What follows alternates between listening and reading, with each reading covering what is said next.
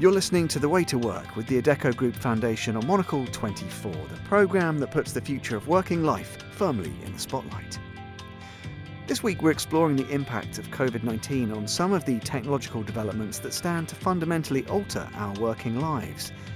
In January we went to Davos to the World Economic Forum, where we learned about advances in artificial intelligence and remote working that were predicted to change where and how we work in the future. As the coronavirus pandemic has forced individuals into their homes, many of those changes which loomed on the horizon have been accelerated. Today we're going to ask how workplace technologies have facilitated productivity in a time of unprecedented stress and constraint. We're going to learn more about the role of designers in helping individuals negotiate the complicated human-technology interface, and dig into some of the tools that will help workers keep abreast of developments and keep resilient in the marketplace. We'll also ask if new technologies and the new patterns of working they promote are going to stay with us as we move into the post-pandemic world. That's all ahead on this week's edition of The Way to Work with the Adecco Group Foundation.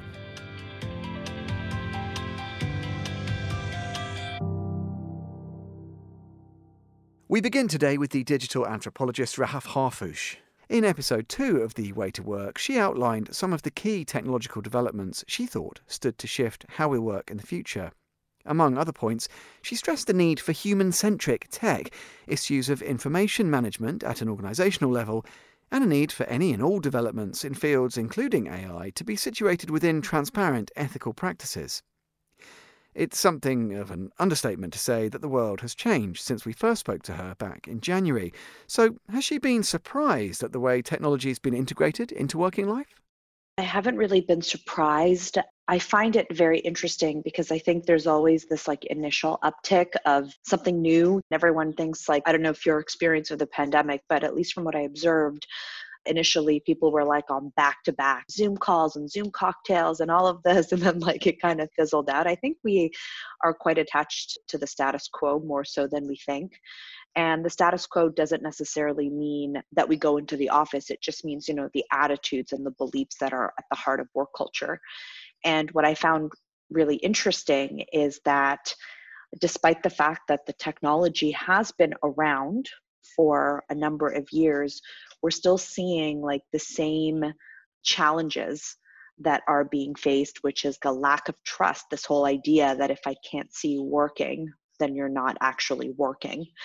I've seen that increase in several different organizations. I was reading an article about companies that are now using things like keystroke trackers and web browser trackers to make sure that you're actually working. So I kind of wonder about how we're using technology to design a certain attitude of work that maybe in itself is a little bit problematic, especially, when you talk about creative work, especially when you talk about trauma, when you talk about sort of the psychological stress of and uncertainty of what we've gone through. So I think we're still in a bit of a holding pattern. We're going to need another scare for people to connect the dots that, hey, this might be a bit longer than we're anticipating. So just putting our meetings on Zoom might not be enough. We might actually have to think about how we're creating an organizational culture that's digital first, instead of just digitizing all the stuff we did in person as a last minute stopgap because we have to. If we're going to be like this for the next year, let's say, or the next several months, then we need to actually move into digital first created experiences for talent. And that requires a dramatic rethink of resources, expertise, performance. That requires a rethink of everything. Rahaf Harfoush there. We'll be hearing from her again a little later.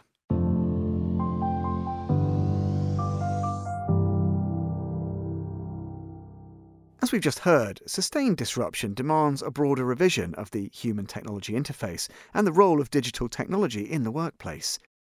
Bruce Davidson is the CEO at GoSpace AI, a company that uses AI software to effectively allocate space in work environments.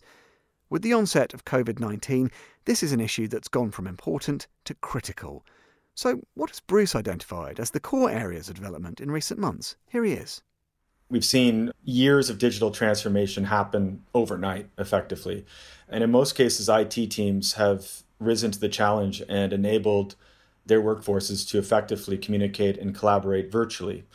In fact, I would say the majority of the CEOs that I speak to are amazed at how well they are functioning without any office space. This has forced companies to sort of reassess the value of physical office space, with many deciding to forgo it completely in the future, or in many cases, consider it ancillary. In addition to the sort of rapid acceleration of these virtual workplace technologies, and those include engagement and well-being technologies, which in fact, in some ways, when you're in the virtual environment, leaders are more willing to engage with these sort of well-being and talent and engagement apps, and more so than when they're tied to physical space, where employees are often hesitant and leaders were reluctant. Where I see the biggest change is this idea of augmentation of the human and partnering with the human users. So, we see this dichotomy between the individual and the group, right? And the pandemic has showed that we can't just expect people individually to self-organize effectively, efficiently, and safely. You need to have frameworks. And these frameworks, they're very complex, and we need AI to help us manage these frameworks. While many are getting used to digital workspaces and finding some relief in services designed to generate and promote well-being, this last area of artificial intelligence as a technological augmentation to the human worker feels challenging. So are we, as individuals and organisations, keeping up to speed with this shift well enough? What's happening right now is there's a lack of understanding about technology. And I think in general, there needs to be far better education, both for the next generation, but also for this generation, the concepts behind these systems, because there's a lot of fear and a lot of it's not actually well rooted. There is definitely some reasons to be fearful, but for the most part, it's not rooted in reality. And I think we're a long ways away from this general artificial intelligence that runs everything. And in most cases, AI's practical applications are very specific. It solves something very specific, and it does it with a human operator to allow them to get to something much faster than they would without it. So I think the more people are educated as to the benefits and understand conceptually how these systems work, then I think a lot of this fear would subside. I think also it's very critical that there's honest and open discussion about big data mining and these methods of looking at big data for patterns, because they do hold prejudices, and they will. And it's just because of the fact that if there has been prejudices applied by human operators over the history of time that the data was collected, then obviously a machine looking at that data will interpret that same prejudice, right? Because it'll see it, because it will have happened. So, that's why we need to understand, if we're looking at big data, we have to allow for other forms of simulation technologies to work with them. So it's this example, that's an example of a piece of education or something that could be communicated with people, so they start to understand what are the risks associated with different forms of augmentation or machine AI. Bruce Davidson, CEO of GoSpace there.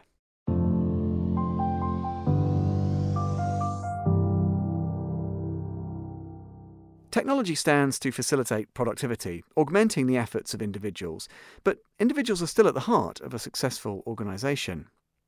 John Mader is a true polymath whose work across sectors and disciplines has given him perhaps unparalleled insight into the impact technological changes stand to have on the way we work.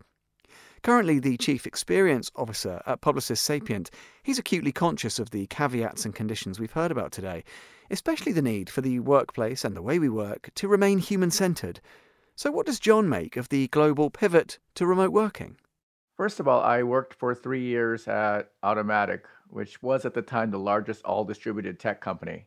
So I lived this remote thing we're describing, work from home, distributed work. And I actually left it because I could see the pros and cons around it. And the cons really struck me as problematic.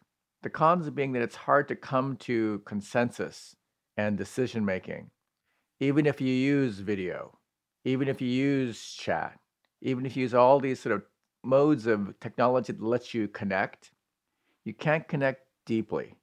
And I think that's the technology that's missing. If I were to bet on the one thing that's missing, it's the smell technology. Because trust is built through smell, humans to human, and we don't have that yet. all this remote technology for connecting is not good for working together, is my feeling, is my strong feeling. If you're a software developer, it's perfect. It's made for you. It's made for incremental changes in a large code base, quick sign off, low risk things can get done fast at scale using collaboration technology. High risk stuff, it's really hard because it's missing smell. You don't know how to trust you or trust in groups. We're wired to do that work. And so we're always going to be hedging on the state of, I don't know, let's kick it down the can. Let's wait a few more months for this to happen. So remote collaboration is good for remote cooperation. It's not good for collaboration. And the technologist who will say, we have a VR space or a super AR chat space, whatever, it's still missing something. And not being a Luddite here, I can use all these technologies. I have my video, whatever studio, whatever kind of thing. I can live stream, etc. I get that. But it's for incremental little tacit pieces of buy-in that when you add them all up like a long tail, it adds up to an audience, but not to commitment. So John isn't convinced that today's atomised conditions with individuals confined to digital-only spaces stands to fully replace physical workplaces. How then should the private sector be responding to the developments COVID-19's precipitated? Well, I came from an engineering background. I was in design and art world. I did a few things. Big monocle fan, for that side of monocle's past. But when you think about it, the thing I learned in Silicon Valley, because by working there in venture capital, it reshaped my thinking. It made me realize how tech companies are successful because they iterate. They build, test, learn. They build, test, learn.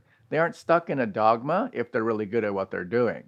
And the problem is that in our world, when we say something's landed, we believe it'll stay that way forever and just cope with it. The real tech way is to say, let's see what happens with it. Let's adapt to it. Let's change it a little bit. Let's figure this out. That part is the interesting part of COVID-19's new onslaught of technologies. Let's try it out. Let's try this. Let's try that. What it worked. That mentality is what tech mentality is about. And I think we're missing that point. Are companies then being under-ambitious in their use of technology? And are there unforeseen issues that stand to trip up early adopters without clear strategy and knowledge of the pitfalls? The great thing about living longer past the age of 20 is that each decade you reflect on what you said in the past and realize you were kind of right and actually more wrong. Like in my 20s, I was at MIT. I was advocating for designers to code. I was completely unpopular in that era. It was the 90s. Now it's much more common. In my 30s, I was focused on business and how business and design and technology have to come together. Now it's very common, like product management, this kind of melding of different things. In my 40s, I thought that, change management as a leader is a critical factor, and how depending upon who you are, if you are a maker versus someone who's used to just doing talking as a leader, the makers have a hard time becoming leaders. Now in my 50s, I'm really interested in how wrong I was in each decade because I wasn't considering privilege. And privilege meaning every type of privilege, tech privilege, society privilege, job privilege, reputation privilege. So going back to your question of, should it be the employees being more change ready? Should it be the companies who should be able to make the employees change faster? I think that each employee, each human being is so different from each other. However, if you have a company where everyone is the same, oh, hey, how's your wife doing? How's your kids doing? There's all these biased things that work really well when you have an all-male, all-privileged company. You don't have to worry about stuff. So the company can do things at scale. And the individuals have enough wealth or network, whatever, where they can do it on their own. But if you have a diverse company of people with all kinds of backgrounds, all kind of different family situations, all kind of different histories, there is no one size fits all. So companies have to listen to what the employees, their human beings, are experiencing. And the power of technology means you may be able to cover all of them in a unique way. That's a good part of employee data. If you can actually serve them better in their work lives, they will have a better work experience. That's what I'd like to see happen. But because most of the tools are built by privileged individuals, they don't design them or build them for them. Bias is built into our tools. That's a problem. John Mader there.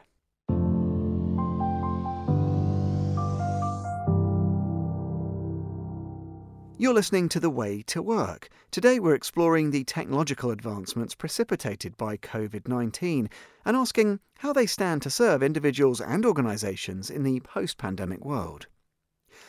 As we've heard, the relative success of remote working throughout the pandemic points to the positive impact of digital workspaces, but shouldn't necessarily be confused with the replacement for physical environments and the collaborative work that they facilitate. Let's turn again to digital anthropologist Rahaf Harfoush. Earlier, she suggested that successful adoption of technology in the workplace requires a concerted effort to shift organisational culture. So how does she feel individuals and organisations have handled the technology pushed upon them by COVID-19? Have workers demonstrated agility in adopting the technologies they need to use to work from home, for example? And have organisations responded in kind? People always say to me, the technology. And I always try to tell them, like, the technology itself is not the problem. It's always human resistance and human attitudes and human beliefs and human use cases. That is always what ends up killing a technological solution. So I think it actually demonstrated a capacity that we never had, because suddenly all these organizations, who many of whom people I spoke to personally said, well, my office would never let us work from home, suddenly had no choice. And what do you know? Working from home was working for them. And yes, there were bumps and missteps and things that worked and things that didn't work, but that was to be expected because they just had to do it really fast and it was a bit rushed, right? I hope that what's happened is that we've now created enough of a use case study to show people that there could be a level of flexibility. Given that we've seen this degree of flexibility and agility on the part of both employers and employees, does Rahaf think enough care is being given to how technology is integrated, to how individuals navigate the human-technology interface? This is where it gets into more of the socio-complex factors where we ignore it and we say, well, the technology is this, the technology that. Okay, well, the technology has always been there, but what is the technology going to amplify? What is it going to facilitate? What is it going to make harder? Those are the questions that I'm interested in, because I worry that many employers and many workers are just like, oh, now we're digitized, now we're working from home, and they're expecting their workers to work as though they're in the office, when the reality is like we are in the middle of an incredibly disruptive pandemic with suboptimal conditions, not including kids at home, but just the psychological stress of having to constantly read about tens of thousands of people dying. So all of that has an impact that we need to also talk about. And instead, it's like, well, people are talking about whether or not you have a Slack channel or not. And sometimes I feel like we're missing the human-centric context of the conversations that we should be having as to how to navigate this period in a way that makes sense for us and our mental well-being and the type of work that we're supposed to do. Rahaf Harfoush there. At the heart of the questions surrounding the integration of technology in the workplace lies the human-technology interface. As we've heard, we haven't yet arrived in the brave new world of the singularity. Machines stand to augment human work, not replace it. But how can we ensure the changes that new technologies bring to the workplace take place harmoniously, stay human-centred, and don't leave anyone behind? Linda Morey-Burrows is the Principal Director at Morey Smith, an architecture and design studio that specialises in the workplace. So how has she tracked the response to the pandemic's shifts in how we work amongst her clients? There has been a panic. People reviewing how they work and how their business runs. It is very generational. Some people, I'd say sort of more 50s or late 50s, who think it's amazing working from home. You know, perhaps they've got lovely houses in the country with gardens and stuff, and they think that, you know, this must be the way ahead.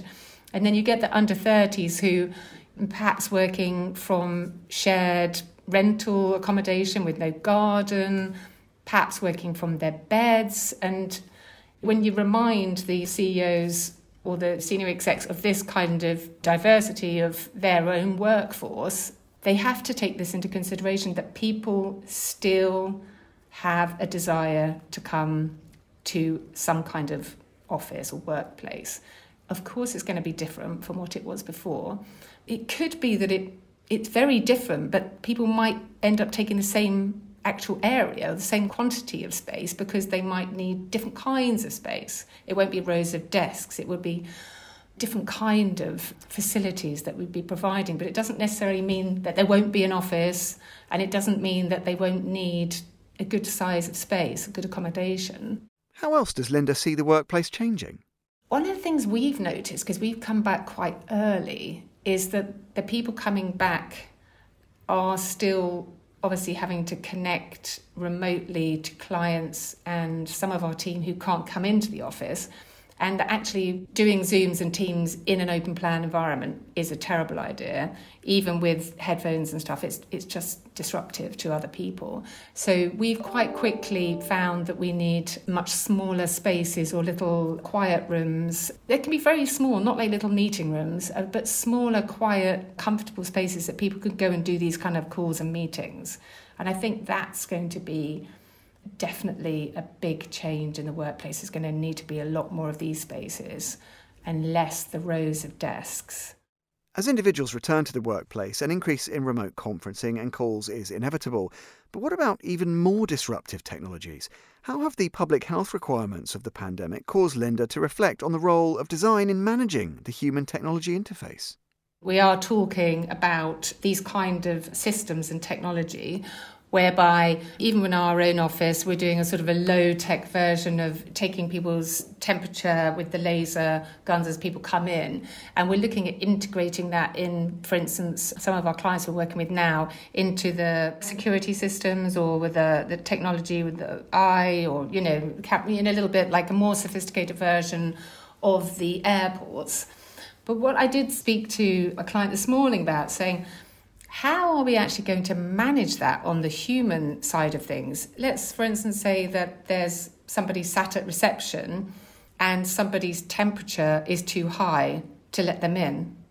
How are you going to cope with that? How are you going to deal with that? Are your reception or your concierge staff going to be trained about managing people's expectations about not being allowed into the building, for instance? Is there going to be a security guard going to come and rush out and take people off site? So that's the kind of human side that I think that we are going to be debating over the next weeks and months with technology specialists and various services specialists to try and understand what's available and what could make it a safer environment and a better place for us all, but still that has the human side to things. Of course I want to be in a safe environment. I don't want to feel as though I'm in a hospital environment with everything too clinical everywhere, and I certainly don't want to feel as though, cameras and technology is taken over. I want the technology to be there, but I want that to be almost subliminal and just to be there to allow us to then be human beings. So where do architects and designers sit in designing for the future? We have always designed and are increasingly aware of designing future-proof buildings. And though that is a very easy statement to say, with technology and the advances of it, it has been very easy to do with the infrastructure and the cabling systems and the way that we integrate. And obviously with most people going towards cloud-based systems in storage and rather than, hardware, even though obviously there's a hardware somewhere, I think the shift had already happened, but that it has accelerated beyond belief with the virus. And we will continue to try and get the balance between technology and a human environment, which is what we need. It's a little bit like in the home, isn't it? Which I always bring back to a very sort of domestic scale, because sometimes we're working with corporates and designing for thousands of people. But at the end of the day, what you've got to think about is the individual.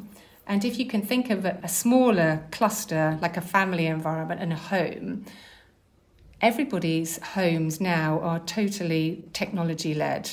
When you walk into the home is still a warm, comfortable environment. You don't see cables everywhere. You're not aware of technology. And that's the same with the workplace. Linda Morey-Burrows, Principal Director of architecture and design firm Morey Smith there.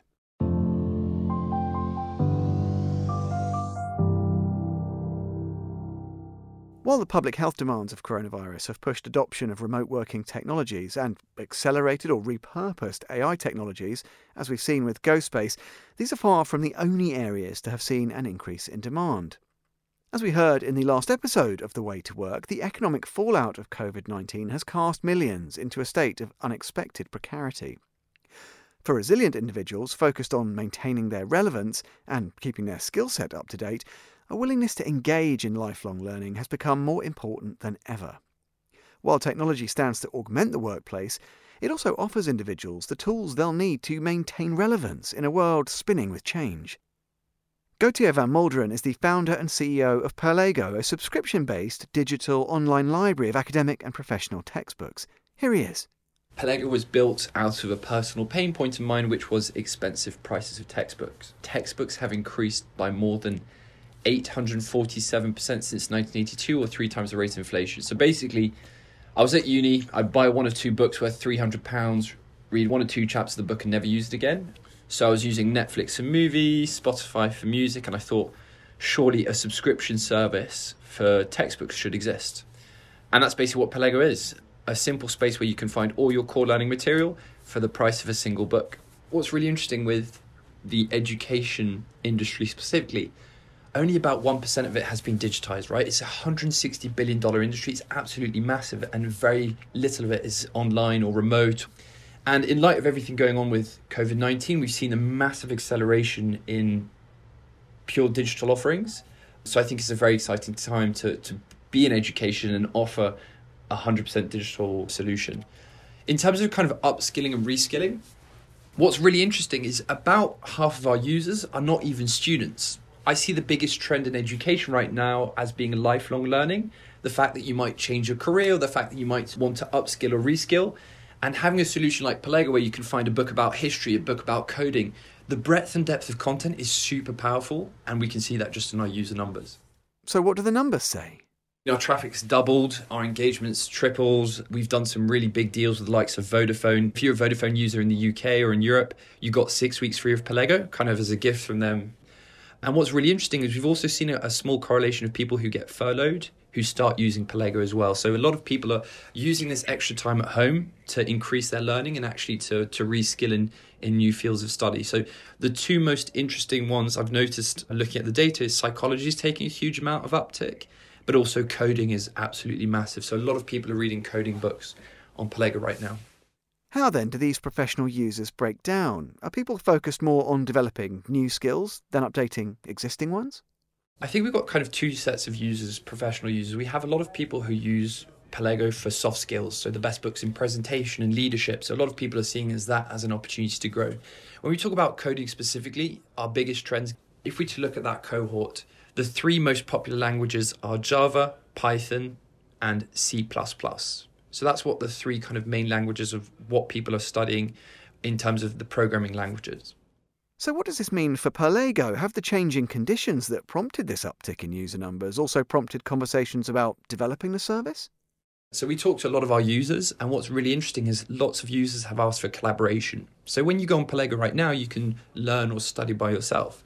And a lot of people are like, hey, I absolutely love using this. It would be really cool if I could see the comments or work directly with my peers or friends or the wider community on the book. So one thing we're looking at building is going from a one-side reading experience to a multi-side reading experience, as I actually think collaboration and learning from others is also a huge important component to learning.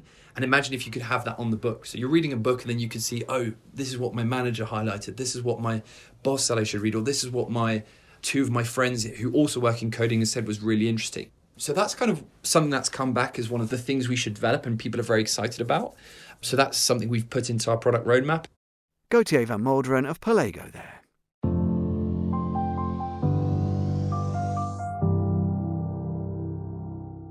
We've learned today a little more about some of the opportunities and challenges that come hand in hand with advances in workplace technology. While digital workspaces may yet lack the facility to replicate the collaborative potential of authentic human interaction, remote working technologies have allowed millions to keep working, even whilst confined at home. New technologies bring design challenges, but they also offer individuals the tools they need to build and sustain career resilience. Looking towards the future then, and thinking about some of the value shifts the pandemic's precipitated towards community, for example, as we learned on the last edition of The Way to Work. Is it right to say that, far from highlighting the obsolescence of shared physical workspaces, the pandemic has in fact highlighted their value? Here's Rahav Harfush again. I think that what happened with the pandemic has actually shown us that we need human connection, and that the office is a great place to facilitate relationships and connection and collaboration. Now, does this mean that the way that we designed offices before with those horrible open plan layouts, like, is that the right way to work for creative work? I don't know. Does that need to be changed? Probably. Do we need to make post-pandemic changes for people to stay safe? Absolutely. But all of these people saying, well, this is going to eliminate the office completely, like, I think the opposite was true. I think there are people that can't wait to get back and get out of their house and go to a place to meet with their colleagues and to do good work. So this is also, again, a call for human-centric design for some of these office places, right? Because I know that many people said, when I go back to work, when I go back to the office, we're going to do things differently. We're going to facilitate spaces differently. We're going to run meetings differently. We're going to plan our days out differently, because now we understand that it's not just about coming to the same place and like working. It's about coming to the same place and collaborating, and coming to the same place and engaging and connecting. And that's a very different mandate than I think the way that we've thought about a lot of offices, which is just get these people together and everyone is their head down and is working. So I actually think that there will be a large variety of people that will say, I really can't wait to go to the office. And some people that will say, I really like working from home. And hopefully the way forward will be this flexibility where there'll be certain tasks for teams where you'll be in the office together, and there'll be certain tasks where you can be working at home. And it will be about what works best for you and what creates the best condition for you to do the type of work. Maybe our definition of the role that the office plays in our workflow and the role that home plays or the role that remote work plays, maybe we need to renegotiate some of those borders to make it make sense, instead of having it be binary. Instead of work from home or work in the office, it'll be work from home and work in the office. What then is the message to individuals and organisations as they restructure for the post-pandemic world? Instead of thinking about how the world will change, recognize that your teams have already changed. We've all been changed by this in some way. A lack of sense of safety. People have family that have gotten sick. People might have gotten sick themselves. So like recognizing how that change has taken place and how you might have to navigate that recovery through technology, because we can't sit face to face for a while. That should also be a priority, instead of just, oh, well, like now we have a Slack channel so we can go back to having our all hands meetings on Tuesdays. Digital anthropologist Rahav Harfush there.